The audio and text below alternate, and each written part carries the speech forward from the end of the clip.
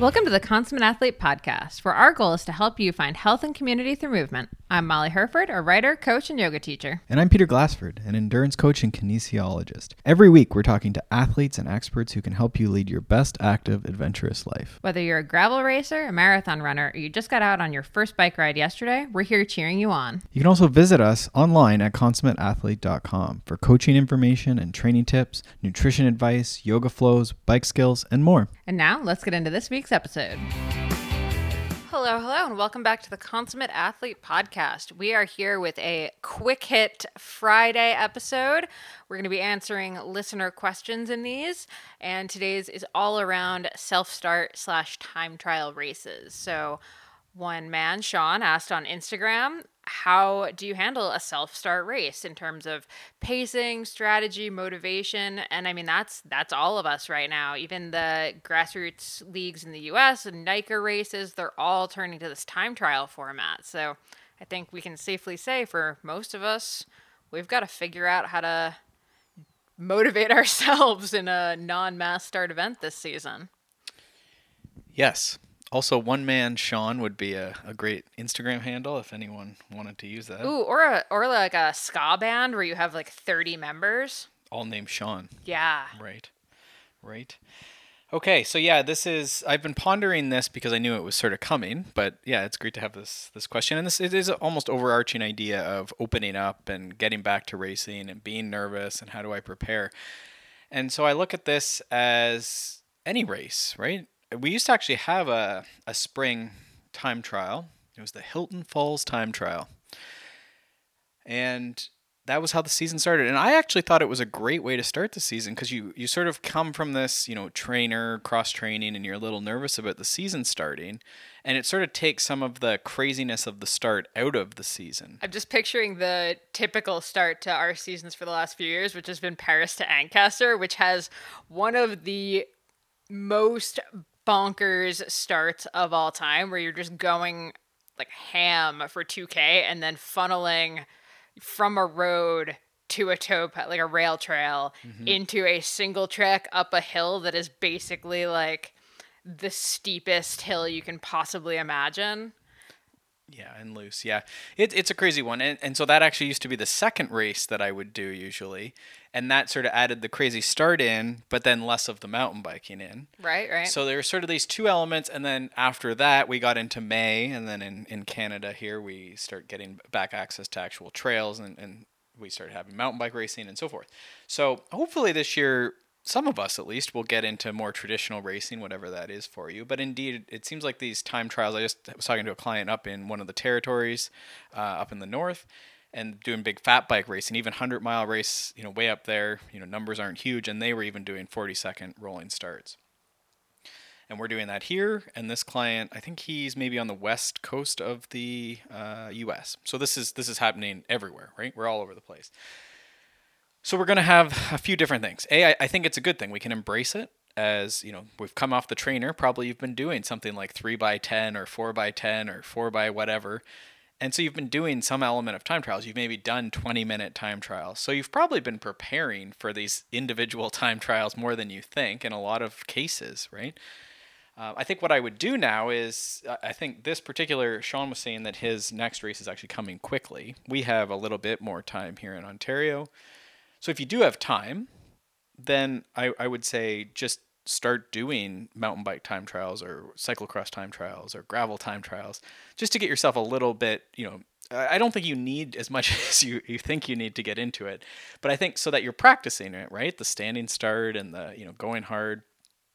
And then you'll be ready to go, right? Even for Paris to Ancaster, our gravel race, I used to always just go out and ride hard for 2 hours the weekend before. And then I sort of felt like I had tested my bike and my gear and sort of know what it felt like a little bit. Worked out all the kinks, right? I think pacing strategy is an interesting thing because with mountain biking, cyclocross, you usually have a really hard start and then you sort of settle in and hope you can hold on. I think that will be the difference is that in this, you probably wouldn't want to just arbitrarily drive yourself into a hole and then try and hold on. You generally try and hold a more steady pace like you might in a road time trial. So we usually accelerate a little bit in that first, maybe a minute, get off the line, get out of sight maybe of the people behind you, maybe catch the person in front of you quickly.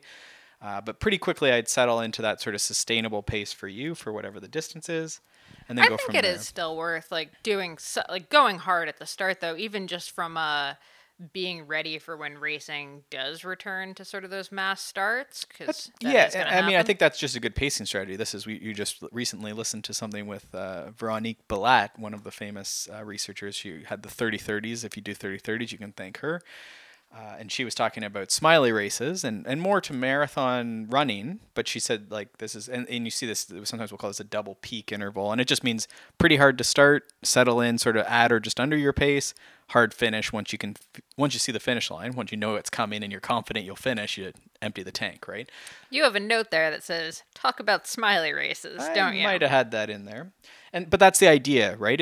And this is in a race that you can hold your own pace. You're trying to finish as fast as you can. So the mental challenge we're all going to have is that it's not so much the get in with the group and try and stick with the group, and maybe there's a bit more tactics. In a well-run time trial, you're trying to get around the course or the number of laps as fast as you can. So going your first lap as fast as you can and then fading, not a smiley race. This is like a sad fading race.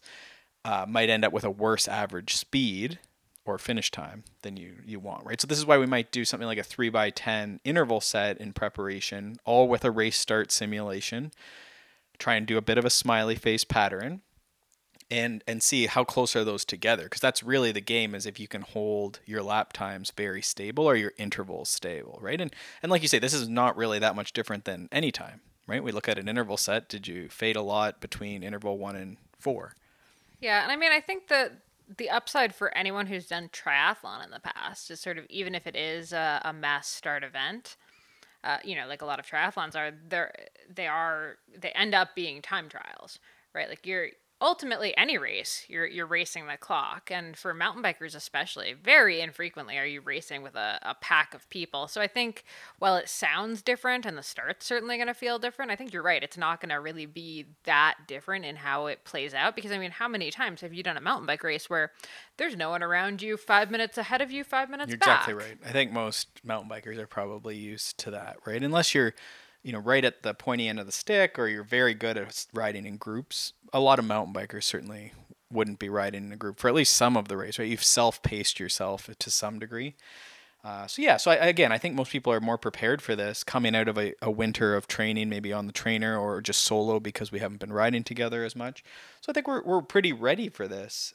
I'm trying to think if I had any other, like I would really work on that visualization of the like beep down, where someone beep down, they're timing you down, they're saying 5 seconds to go, and then you're ready for your race start, and people are going to be looking at just you taking off and trying to feel a bit of those nerves, because it's going to be weird, but not that much different than the nerves you're going to feel when there's 20 people lined up all around you and they're going to all try and trample over you, right? For sure. I think there's sort of two types of people in this equation too. There's the people who are going to feel those start line nerves, and in that case it's sort of about getting used to the deep breathing and like being able to sort of calm yourself and stay relaxed and confident and ready on the start line. And then I think the flip side, though, is the people who are going to really struggle without the group, without the crowd.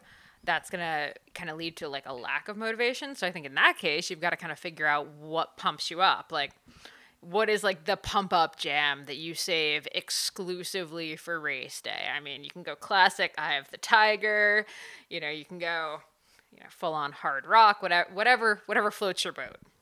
But I think having your motivation strategy pre-planned, whether it's, you're doing a meditation in the car to calm your nerves, or you're, putting in your headphones and listening to your pump-up music, I think knowing what your plan is for that is probably a good idea. And what do you think as far as pacing goes? Are there any metrics that you would be looking at, whether it's like if you know the course, sort of setting your goal for your lap time or setting a heart rate goal or a power goal? Would you do any of those things just to kind of stay with it? Because I know for me, like 20 minutes in, I'm probably not thinking too hard about what's going on. So no, that's a same as always, right? Like you have to get used to feeling that. And that's why I think mountain bike time trials are underused. Once we get into that specific time of the year, too many people do their intervals on the road and not off-road. where we're very specific. And so some of these questions around the gearing and the pacing get answered, right? The idea is that like every section, like the beauty of especially like cross country, like short race where there's laps, is that you try and just nail every line, every lap, every gear. And in principle, if every hill you're on the same gear with the same wattage output, you're pacing well,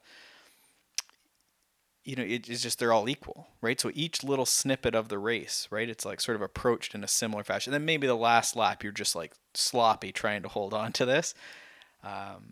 But that's the idea. So I think this is what comes out in training, right? I wouldn't necessarily, I've used heart rate limits, especially in the shorter races. We've used them if someone's like really over the top with blowing up. And so maybe in a time trial you'd be just cautious, but I was going to say I would almost be the opposite. Like I think my heart rate would tend to be underpaced. Yeah, like just not going that hard because I'm like just not feeling the competitive burn if I'm by myself. And you could see someone coming into this season a little bit underwhelmed, right? And I think the other note I had was that, it's just great that we're back racing. So I think we don't want to miss any of the possibility of like just going to the race and enjoying that you're back at something that hopefully you can talk to people from a distance, with a mask on or whatever it is, and just let the race happen. Like sometimes we just need to get a couple in the bucket, right? Because the most specific training we can do is racing. So without racing, we're sort of just doing odd simulations of the thing. So I would also just encourage people to get in there and see what what are the demands of this quote unquote new discipline of time trial mountain biking, and where are your limiters. Then go away and hopefully you have a few weeks to train specifically where you do some mountain bike time trials and practice your gearing and practice your positioning and your race starts and all these things. And I think the second and third and fourth, you can put a bit more weight on, but certainly that's the way I'm thinking about these first events whenever we get to do something, is just, social and going through the motions to just get back up to speed, right? Like I don't really anticipate myself being at full speed, right? And I'm not going to put that pressure on myself to do it. So I think we're using this as the same ways you would, not just go do some sort of training or some sort of testing without first, having, okay, I just tried it a couple times, I prepared, I trained, right? Yeah. And the one thing I also want to add, with two little things, are one, when you are at the race, like be kind to the volunteers and the promoters. If there are like mask rules in place, try to be like as on top of that as you possibly can. Like don't make things hard for people. Even the time trial thing, like the one client I was talking to who's just recently done this, like it's sort of crazy, right? Because it's so many starts. So there'll be delays and everything else. So I would just be pretty alert to start times changing and being understanding of that. But for you need to be ready, and anticipating that mentally, that like your warm up might be short, or you might have to stand around an extra 20 minutes. And if that is the case, like don't get mad at the promoters, don't get mad at the volunteers. Like everyone's trying to figure this stuff out right now.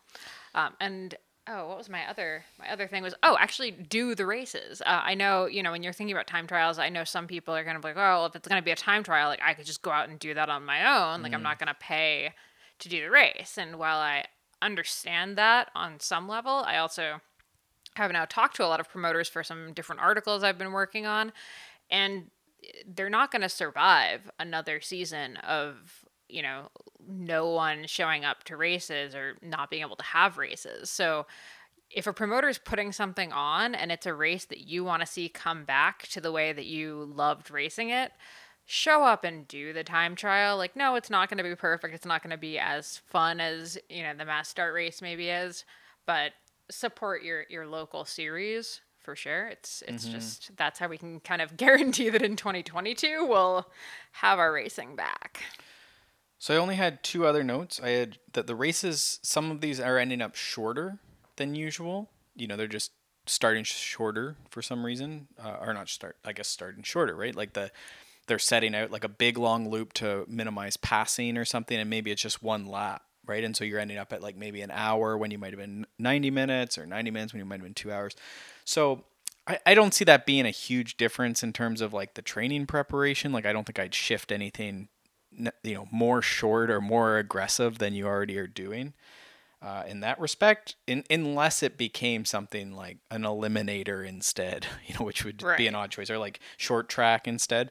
Maybe then you'd want to get a little more spunky than you would already be doing for cross country, right? I don't think that's a huge difference. We should be able to operate in that 1 to 2 hours range about the same no matter what, but mentally preparing for that. And then I think the only other thing is, I mentioned this, I think last podcast, is there's the one study that came out with the horse riders. And I just keep thinking about that idea that, like, especially I think it was because it was a more technical discipline that was harder to simulate, which mountain biking may be one of those, right? There's a lot of stuff that, as much as people want Zwift to be everything, and I heard someone say revolutionize cycling recently, which just made me shake. Oh dear. It might be a little nerve-wracking getting into some of these disciplines that are pretty different than what we've had for a while. So I think the fact that they're maybe going to be a TT, maybe going to be shorter, maybe more low-key and local, I think that's great, right? Because it's going to be a little nerve-wracking, a little stressful. So I think let's embrace this and just, ease back in with them. Awesome. And if you're not sure what to do or there isn't racing going on around you, we actually are going to have an article out next week on how to pick the challenge that's right for you, whether we're talking weekly, yearly, monthly, or like one day. Yeah, one that serves you. Challenge. Yeah. So keep an eye out for that on consummateathlete.com. And we'd love to hear from you if you have any more questions. We're going to be doing more of these quick hit episodes, so hopefully you enjoy them. Thank you so much for tuning in, and we will see you on Tuesday with another new episode. Have a good weekend. Thanks so much for tuning into the Consummate Athlete podcast. If you enjoyed this or any of our past episodes, do us a solid and leave us a rating or review wherever you listen to podcasts, and check out our book, Becoming a Consummate Athlete, over at consummateathlete.com. Questions or comments? Find us over on Instagram @consummateathlete, and we will see you next week.